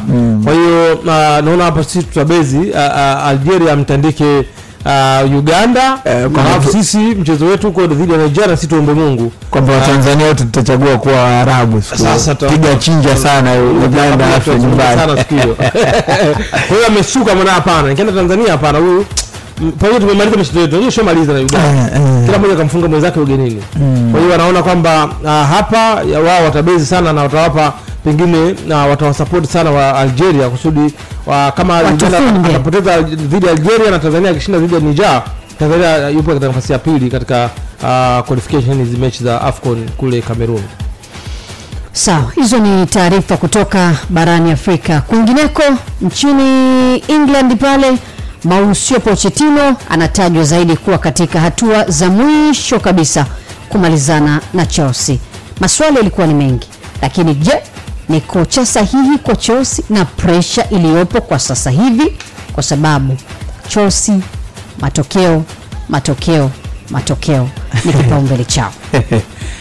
Binafsi kwa mtazamo wangu nafikiri kama Chelsea watafanikiwa kukamilisha deal ya Mauricio Pochettino, kwangu namuona ni mwalimu sahihi ambaye ana uwezo wa kuipeleka Chelsea mahala fulani, kwa sababu nafikiri ukitazama mtazamo wa bosi Todd na wamiliki wenzie wa klabu ya Chelsea, ndio nafikiri ukiutazama mtazamo wao tangu wamepewa timu, tangu wamenunua Chelsea, niseme namna ambavyo aina ya mwalimu ambaye walimpa kazi mara ya kwanza ambaye ni Graham Potter, urefu wa mkataba ambao Graham Potter alipewa, ni ishara ya kwamba wao wana mtazamo tofauti kidogo na Roman Abramovich alivyokuwa.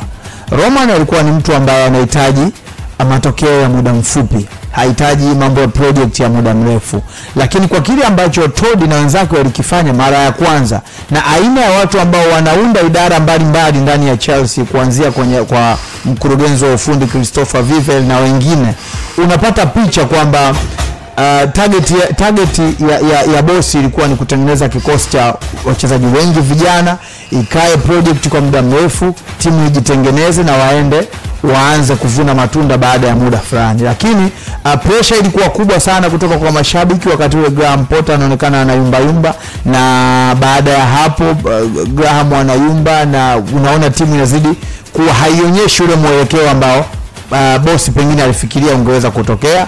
Ilikuwa lazima Graham amuondoe ili kuona namna gani nyingine inakuwa. Lakini ukija kwa Pochettino, ni aina ile ya watu ambao pia ana uwezo wa kusimama na project, anaweza kuwaamini vijana wasioaminiwa ili waweze kufikia mahala fulani ambapo pengine watu wengine hawaamini kama wanaweza kufikia. Kwa hiyo kwa kulitazama hilo, nikikumbuka namna ambavyo Pochettino alithubutu kwa watu kama kina Harry Kane mpaka kufikia leo hii. Harry Kane anaogopesha, ni mtu ambaye alifika Spurs. Pochettino, Harry Kane ni wale wachezaji ambao wanazunguka tu kwa mikopo, wanakopeshwa, wanakwenda huku wanarudi huku, sio katika watu wanaoaminiwa, lakini mwisho wa siku akamwamini na leo hii story imekuwa nyingine kwa Harry Kane. Kwa hiyo naona watu wa namna hii Chelsea wanao wachezaji wa hivi wengi ambao wanahitaji mwalimu ambaye ataweka imani kwao, wanahitaji mwalimu ambaye ni mlezi ili aweze kwenda nao katika ile sura ambayo labda watu wengi wanafikiria kuiona siku moja. Lakini muhimu kinachopaswa kuwepo ni kwamba lazima mashabiki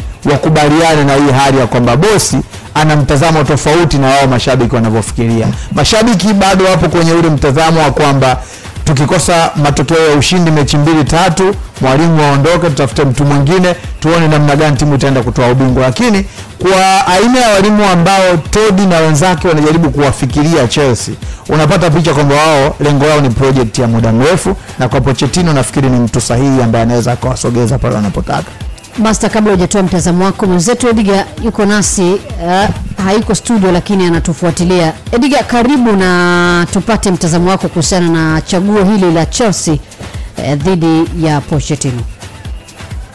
Taarifa ya Pochettino kutakiwa na klabu ya Chelsea inawezekana imepokelewa kwa namna tofauti na mashabiki wa Chelsea na sisi ambao tunafuatilia ligi kuu ya soka nchini England, hasa mwenendo wa klabu ya Chelsea. Ukiniuliza mimi kama Edgar nipo tofauti. Sioni kama ni mwalimu mwenye jipya sana katika ligi kuu ya soka nchini England. Why? Kwa sababu inawezekana daraja la Chelsea na Spurs ni tofauti kwa maana ya historia na vikombe, lakini bado namuona ni mwalimu ambaye ni mzuri sana katika mid-table teams. Na Chelsea kuelekea katika msimu wa mwaka 2023-24 wanahitaji mwalimu ambaye amekwisha prove katika namna nyingi sana za kuweza kuifanya Chelsea ikaweza kushindana. Na nazungumza hivyo kwa sababu leo hii kuna candidates ambao walikuwa wanatajwa, mtu kama Luis Enrique, Pochettino, pia of course Vincent Kompany simweki sana katika daraja hilo. Na nafikiri ilikuwa ni tetesi tu ya yeye kumhusisha, lakini kama napewa walimu wawili kwa maana Luis Enrique pamoja na Mauricio Pochettino, mimi I would prefer Luis Enrique pasipo kumung'unya maneno. Mmoja kati ya walimu ambao wameprove katika club level, lakini pia katika national level akiwa na timu ya vijana ya Hispania.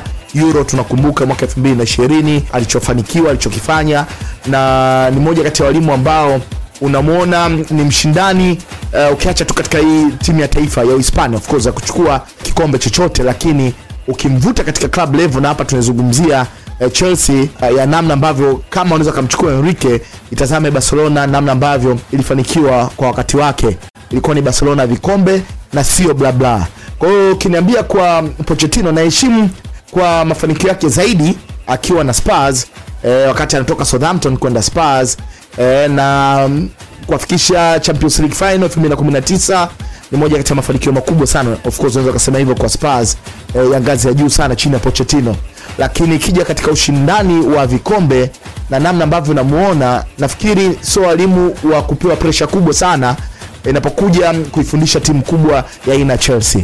Tumeona akiwa na klabu ya PSG, ameondoka 2019 Spurs, baada hapo kwenda PSG. Tumeona nini ambacho kimetokea. Ni mwalimu ambaye bado pressure zinakuwa kubwa sana kwake kwenye kudeliver vikombe katika klabu ambazo zina pressure kubwa sana za aina ya Chelsea.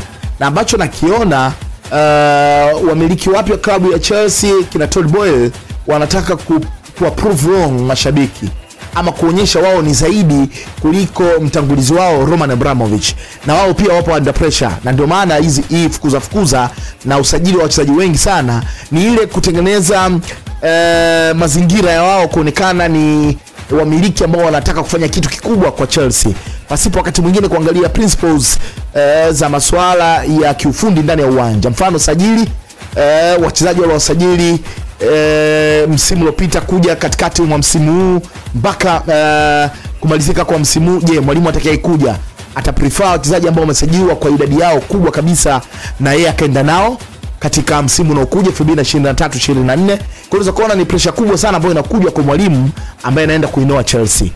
Na unaheshimu kile ambacho wanakiwaza wao cha kumtaka Mauricio Pochettino, lakini kija kwenye mizania ya ushindani na demand ya ligi kuu ya soka nchini England ambayo tunaangalia msimu ujao, competition itakuwa ni kubwa sana.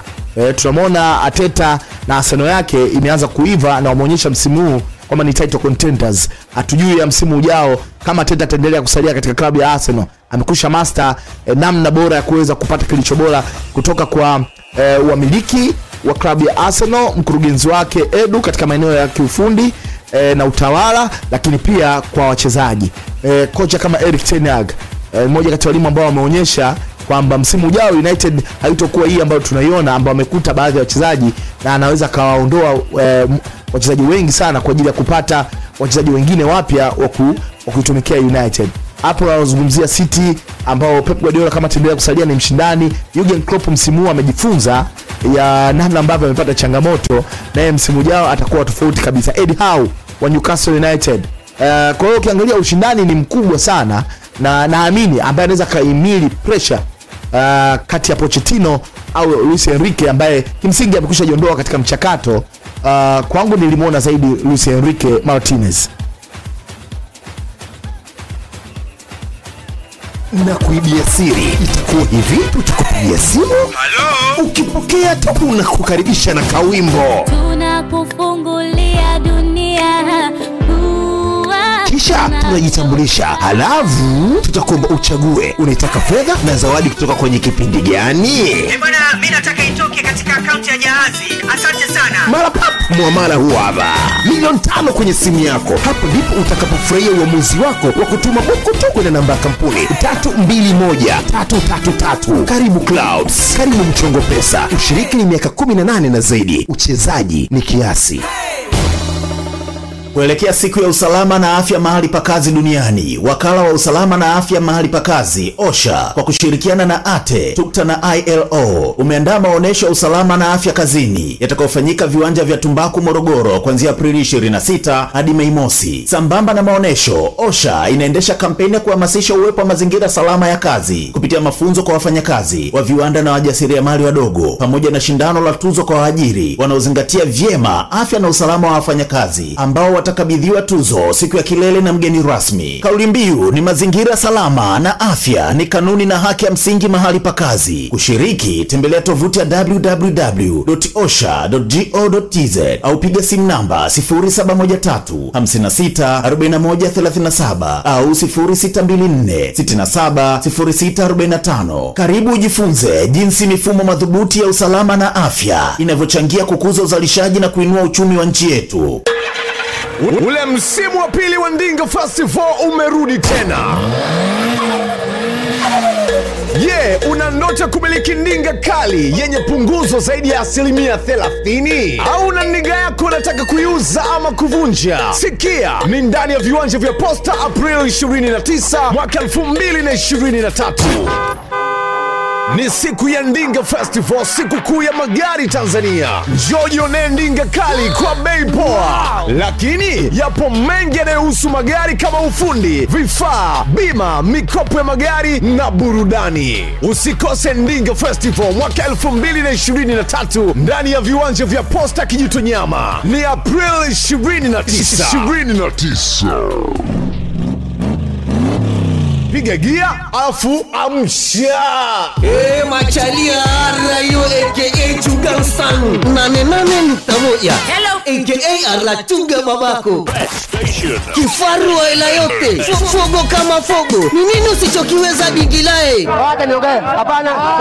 Mtu wa kazi na sio mboyoyo. Kila sehemu unapopita raia zinatambua shughuli ipo. Sombetini, Galoleni, Kijenge Juu, daraja 2. Wewe ndo mtaalamu wa kuzalisha hela. Maujanja na misimamo ngumu nyeusi. 881 Clouds FM Arusha. Clouds 2023 sababisha. Clouds FM Sports Xtra ni zaidi ya sports Tanzania. Dakika 27 saa 4 usiku tunaendelea kuzitazama taarifa za michezo za kimataifa kwenye official Priska Kishamba Instagram na Twitter pia Kishamba pia. Asante kwa wale ambao wameendelea kushare nasi mitazamo kwa taarifa zote ambazo tumeendelea kuzizungumza hapa.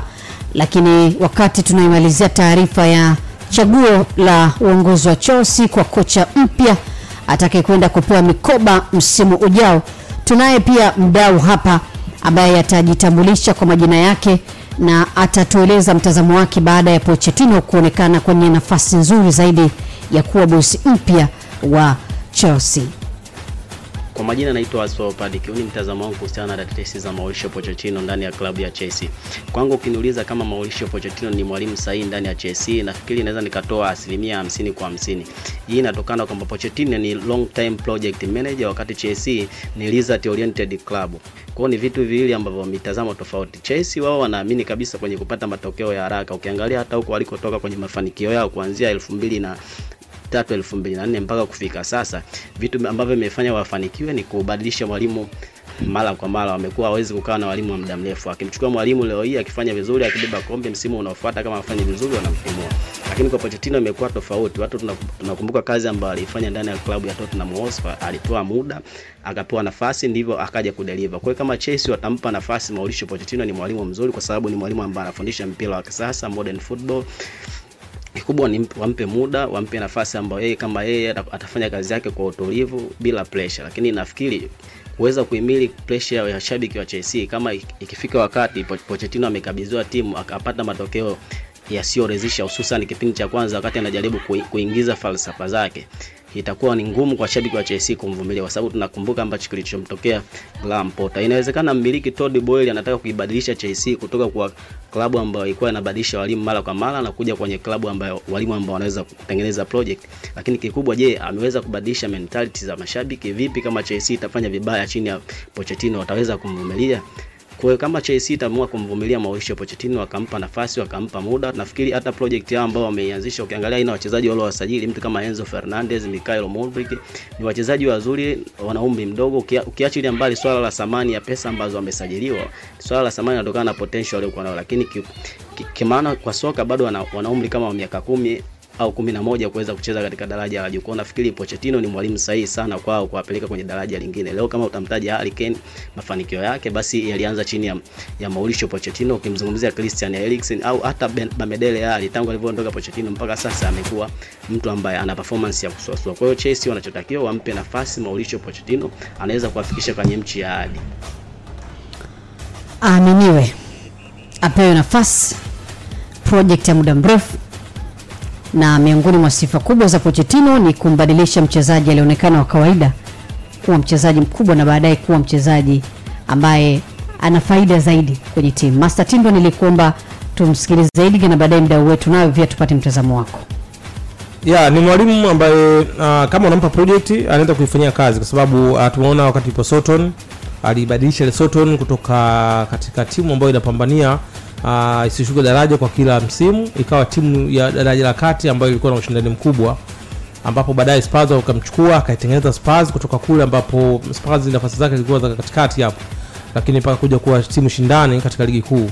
Lakini pia ukiachana ushindani wa ligi kuu, walifika kuweka ushindani mpaka katika UEFA Champions League na kuwabadilisha baadhi ya wachezaji kutoka wachezaji kawaida mpaka wachezaji ambao pengine kila timu inatamani kuwa nao.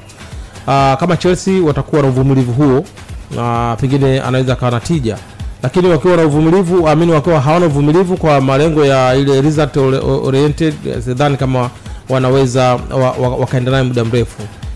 Chelsea kuanzia mashabiki wao wanategemea kila msimu wakifanya vibaya katika msimu huu, next season wafanye vizuri kwa kubeba taji lolote, hasa ligi kuu pamoja na UEFA Champions League ama ligi kombe la FA ama kombe lolote wabebe. Lakini kama ukienda season 2 au ngapi hawajabeba, kwa kweli mashabiki wa Chelsea hawana uvumilivu, kwa sababu tayari wameshazoeshwa hivyo tangia ipo enzi ya Roman Abramovich.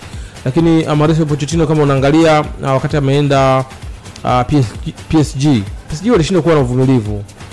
Kwanza Spurs hata kumuondoa kule Spurs baada ya kuibadilisha timu kutoka katika madaraja ya kati mpaka kuja daraja la juu, wakaona kwamba wao wanastahili kubeba vikombe.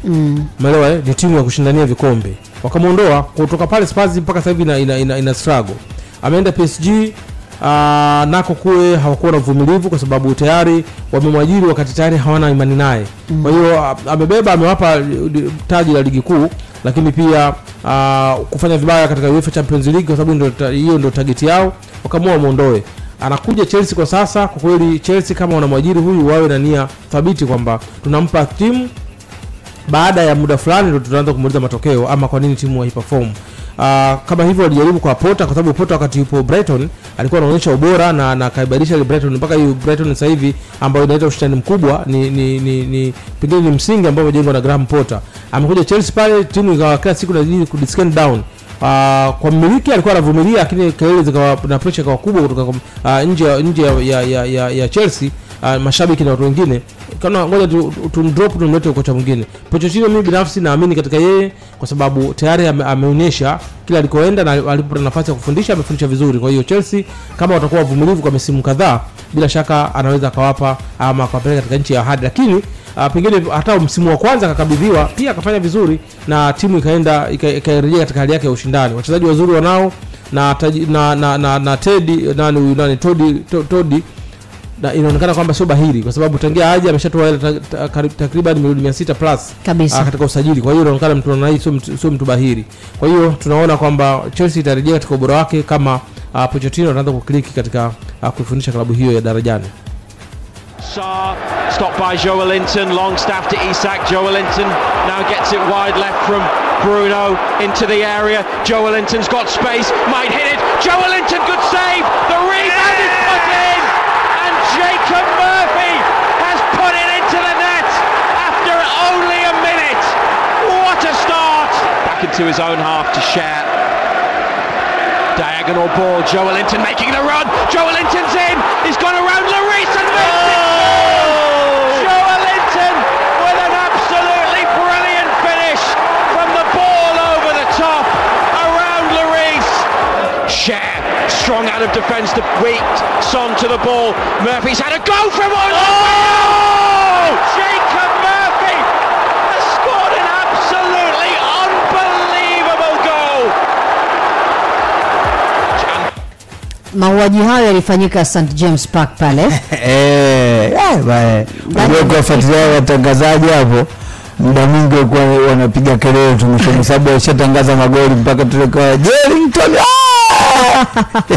Dakika 8 goli 3. Yaani mpaka dakika 21 goli 5. Unaona kazi? Spurs alishakufa. Nimeona kuna taarifa za mashabiki wachezaji wa Spurs wako tayari kurejesha gharama za tickets kwa mashabiki wao ambao walisafiri kwenda kuhudhuria mchezo huo dhidi ya Newcastle United. Ambacho inadaiwa kwamba uamuzi ambao umefanyika katika kuwafanya hawa mashabiki waliopata yale maumivu pale St James Park wakiwa wamesafiri kutoka London, Spurs wamesema watatoa ticket za bure kwa mashabiki wale ambao waliingia kwenye ule mchezo, mashabiki wa Spurs kwenye mchezo wao dhidi ya Manchester United. Kwa hiyo kutakuwa kuna hiyo room ya wale mashabiki kupata ticket za bure kama sehemu ya kuwaonyesha kwamba wamewadisappoint, kwa hiyo wameguswa na kile kibaya ambacho wamewafanyia mashabiki wao.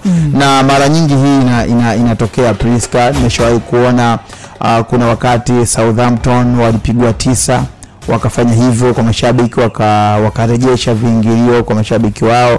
Na kumbuka Wigan Athletic walikukumbana na kipigo heavy cha magoli 8, wakawahi kufanya hivyo pia kurejesha kwa mashabiki wao. Na watu walifungwa 7 hivi karibuni hawakufanya chochote.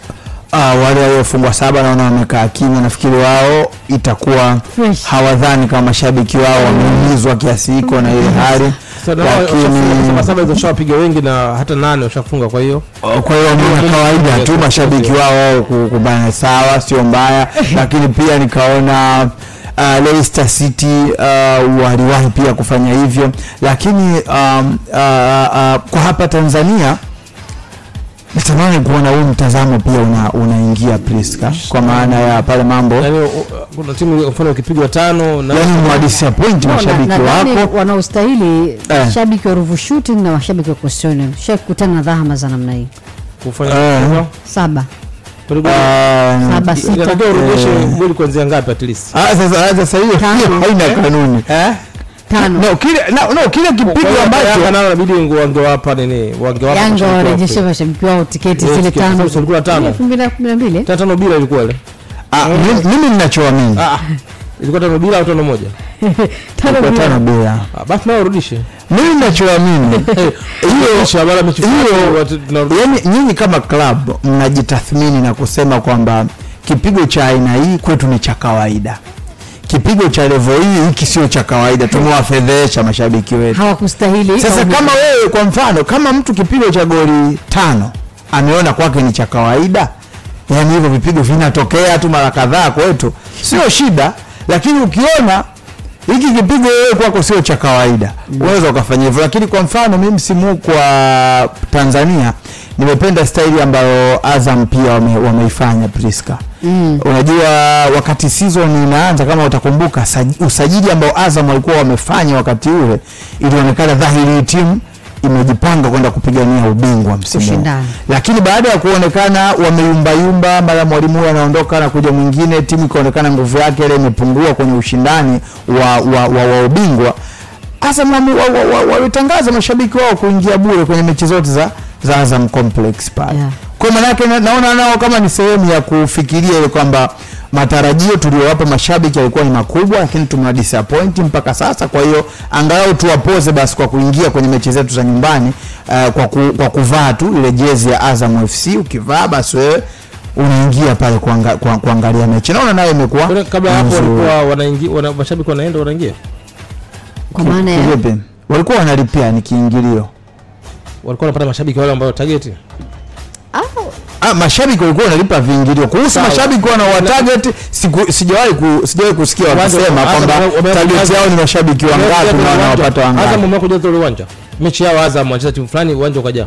Wanawahi kujaza Simba, hizi Simba na Yanga kwenda kule. Ni swali. Wanawahi kujaza mara nyingi tu, kwa mfano Yanga wanajaza na Simba wanajaza bana. Umeuliza mimi. Sikiliza kwanza. Kuna game za kimataifa pale wamejaza uwanja, sio mara moja, sio mara mbili. Yanga inacheza uwanja wote. Simba inacheza uwanja wote Tanzania. Wale mashabiki wanaotoka wengi wanakuja kujaa, wanakuja kuangalia Yanga, wanakuja kuangalia Simba. Sasa mimi nimeshakujibu, Azam Complex imeshawahi kujaa bila Simba na Yanga. Okay. Ukiangalia uwanja umefunguliwa mwaka gani? Sasa mbona uwanja jibu. Kwa hiyo wewe master unataka kukubali kwamba Azam wameamua kuwafuta machozi mashabiki wao kwa kuwaacha waingia bure. Hiyo wewe unataka kukubaliana nayo master? Wakiingia bure, wakiingia na hela ni wale tu. Ni kivipi? Unasema juzi kutoka Havana. Sasa hivi unalo kwa kimsingi wamewafuta machozi mashabiki. Sasa hili linapaswa pia kama hivyo timu ikijitathmini. Kwa mfano wale Priska waliwataja wale waliofungwa 7. Kwa mfano United walifungwa 7 na Liverpool. Unaona? Wao hawakufanya huo mrejesho wa tickets. Maana yake ni kwamba kile kwao ni kipigo cha kawaida tu. Labda wakifungwa zaidi ya pale unaweza kufikiria namna ya kurejesha kwa kuendelea. Labda inawezekana. Sawa bwana. Tunawakumbusha kuhusu dakika 19 zilizobaki kwa ajili ya mchongo pesa. Yes. Shilingi milioni 4, kuna smartphone, kuna smart TV na jezi 2. Kwa hiyo muda huu uliobaki unaweza ukautumia kwa ajili ya kuweza kuitumia siku yako vizuri kikamilifu, ili uweze kuona kwamba unaweza ukakaribishwa kwenye klabu hii iliyotoa mamilioni ya wengi. Kazi inabaki kuwa kwako kabisa. Na muhimu Priska wakumbushe ama mkumbushe Mtanzania ambaye anakusikiliza hivi sasa ile namba ya kampuni. Labda unaweza ukakuta ndio anasikiliza kwa mara ya kwanza, kwa hiyo anataka kujua ili na yeye athubutu bahati yake. Kabisa. Namba ni 32 13 33. Ndio. Hiyo ni namba ya kampuni, wakati kumbukumbu namba ni neno pesa. Kifanya hivyo kiasi ni shilingi 1000. Usizidisha. Kwa sababu kila muamala ni 1000. Basi sawa, dakika zilizobakia nafikiri muhimu kuendelea kupigania huo mzigo kwa pamoja, kuona ni namna gani, ni nani ambaye atakayekuwa na bahati siku ya leo. Ngapi hujapoteza?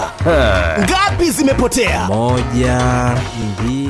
Clouds FM Sports Xtra ni zaidi ya sports Tanzania. Tumalizie na taarifa nyingine njenge pamoja na master, na baada ya hapo tumtafute mshindi wetu wa mchongo pesa na tuikamilishe Sports Xtra ya leo tarehe 25 mwezi Aprili. Mchezo umemalizika, Real Madrid dhidi ya Girona 4-2. Na jamaa hapo naona kauliza Real Madrid ya Hispania ama Real Bamako, kwa sababu hajasikia vizuri. Hiyo ile fungu goli 4. Ni Real Madrid ya Carlo Ancelotti. Anaitwa Mayaya. Anauliza imefungwa Real Madrid ama Real Bamako, maana hajasikia vizuri. Alafu kuna mkikako na timu ameiwekea Real Madrid. Asije akachana mkeka kumbe Real Bamako.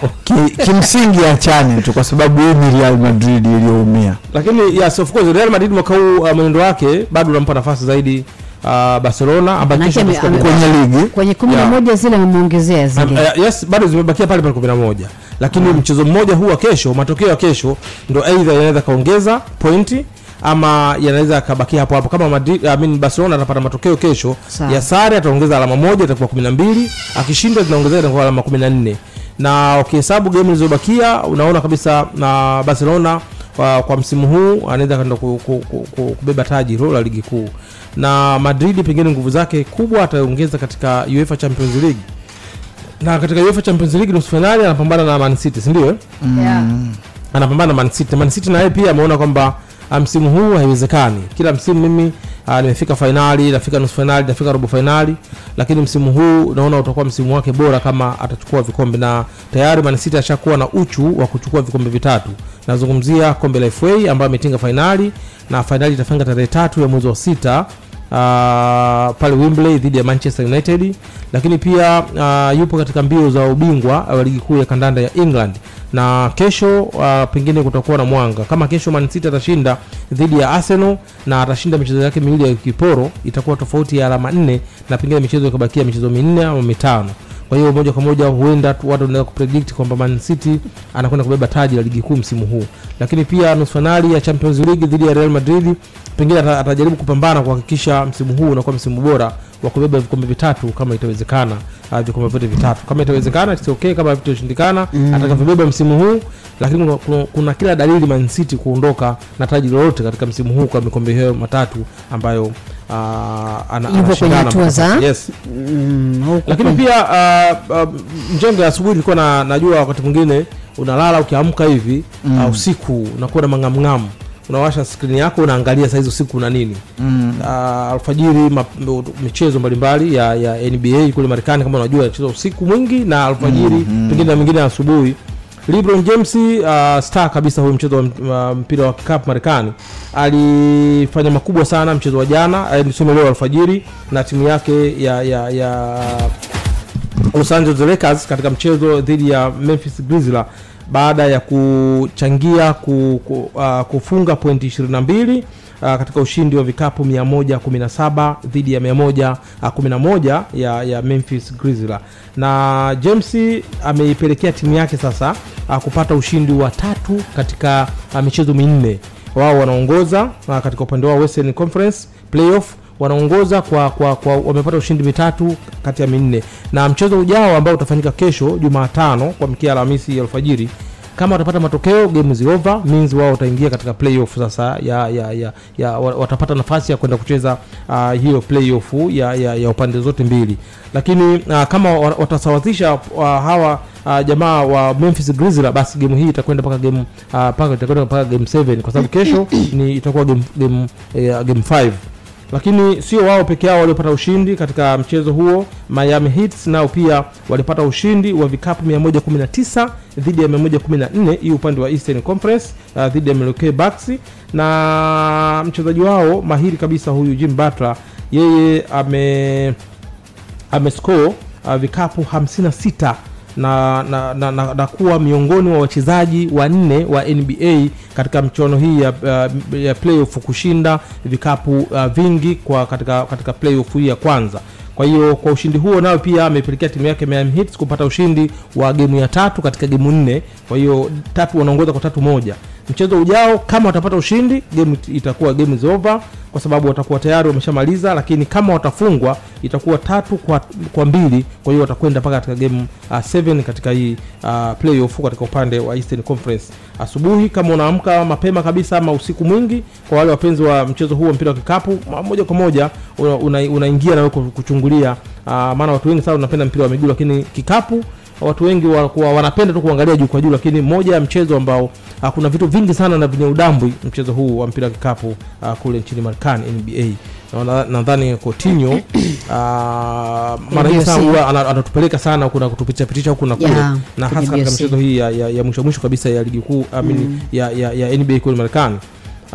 Lakini leo tunaona michezo hii, mmoja ya michezo ambayo ilivutia hisia za watu wengi sana, mchezo huu wa Los Angeles Lakers pamoja na mchezo huu wa Miami Heat ambao wote kwa pamoja wamepata ushindi katika game 4. Kwa hiyo wameshinda michezo 4 au 3 katika hiyo 4. Wanaangalia mchezo unaofuata kama watashinda na kuingia katika hatua inayofuata. Namba ya mshindi wa mchongo pesa hii hapa, nataka tumpigie. Namba yake ni 0653 mwisho ni 744. Hii ni Tigo, hii ndio ambaye ameshinda milioni 4 usiku wa leo, TV na smartphone, bila kusahau jezi 2. Habari za usiku, mimi ni Priska Kishamba. Njema kabisa Priska Kishamba, nimekupata vizuri. Unaitwa nani, uko wapi ndugu yangu? Naitwa Msafiri niko Dodoma.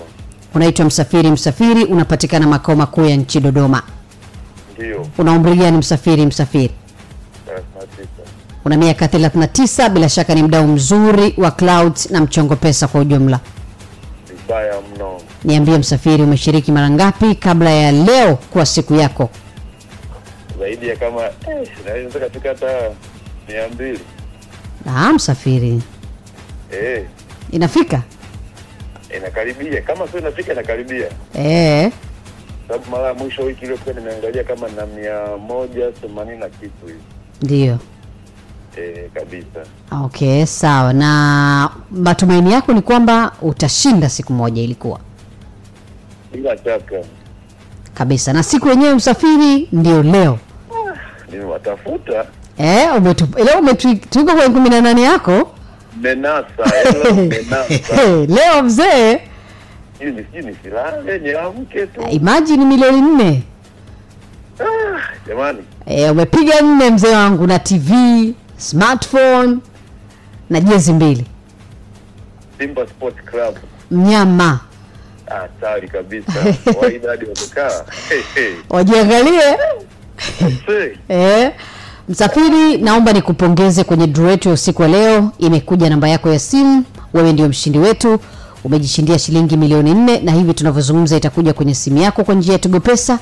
Lakini kuhusu zawadi ya simu, TV na jezi, utapigiwa simu na kupewa taratibu wa namna gani zawadi zako zitakufikia. Bila shaka 4 nyingi mtongo. 4 nyingi. Unajishughulisha na nini uko kazini, umeajiriwa Ni dereva SGR. Ni dereva. Sawa. Hongera sana Msafiri bwana. Asanteni sana jamani. Bila shaka utakuwa balozi wetu kwa wale ambao hawaamini kwamba hivi vitu vinatolewa kweli. Nilikuwa na imani hiyo. Umeona na leo nimecheza mara 2 tu. Umeona kazi hiyo sasa? Nimecheza mara 2 na hii ya mwisho mlikuwa mnatangaza sasa hivi kama saa 5 kasoro dakika kama saa 4 dakika 44 hivi. Nikasema sasa inapiga ya mwisho. Nacheza ya mwisho kwa leo imetosha. Kumbe unacheza tu ndio siku yenyewe sasa. Jamani mbarikiwe sana. Hongera sana Msafiri, nasi tunakushukuru sana kwa kuendelea kuwa nasi. Asante sana jamani, mbarikiwe mno. Amina. Asante sana, wasalimie sana hapo Dodoma Msafiri. Asante sana Msafiri. Shabiki wa mnyama, amekula jiwe 4. Na anasema lolote na liwe wiki hii Ijumaa. Si tuondoke? Basi sawa. Tuondoke. Subiria tu kwa atakayosema kwa mfano. Kwa mfano wewe master. Timu yako ikifungwa ngapi unaomba urudishiwe gharama ya tiketi? Ikitolewa tu kimataifa. Tunazungumzia mechi zinazoendelea. Mechi moja hizi kimataifa ameomba. Achana kutolewa goli. Unahamisha goli. Unahamisha goli. Ikitolewa tu kimataifa. Wewe unakuambia kwa mfano wewe timu yako. Unalazimisha jibu lakini. Kwa mfano wewe timu yako ifungwe ngapi? Ikitolewa tu kimataifa. Sasa kutolewa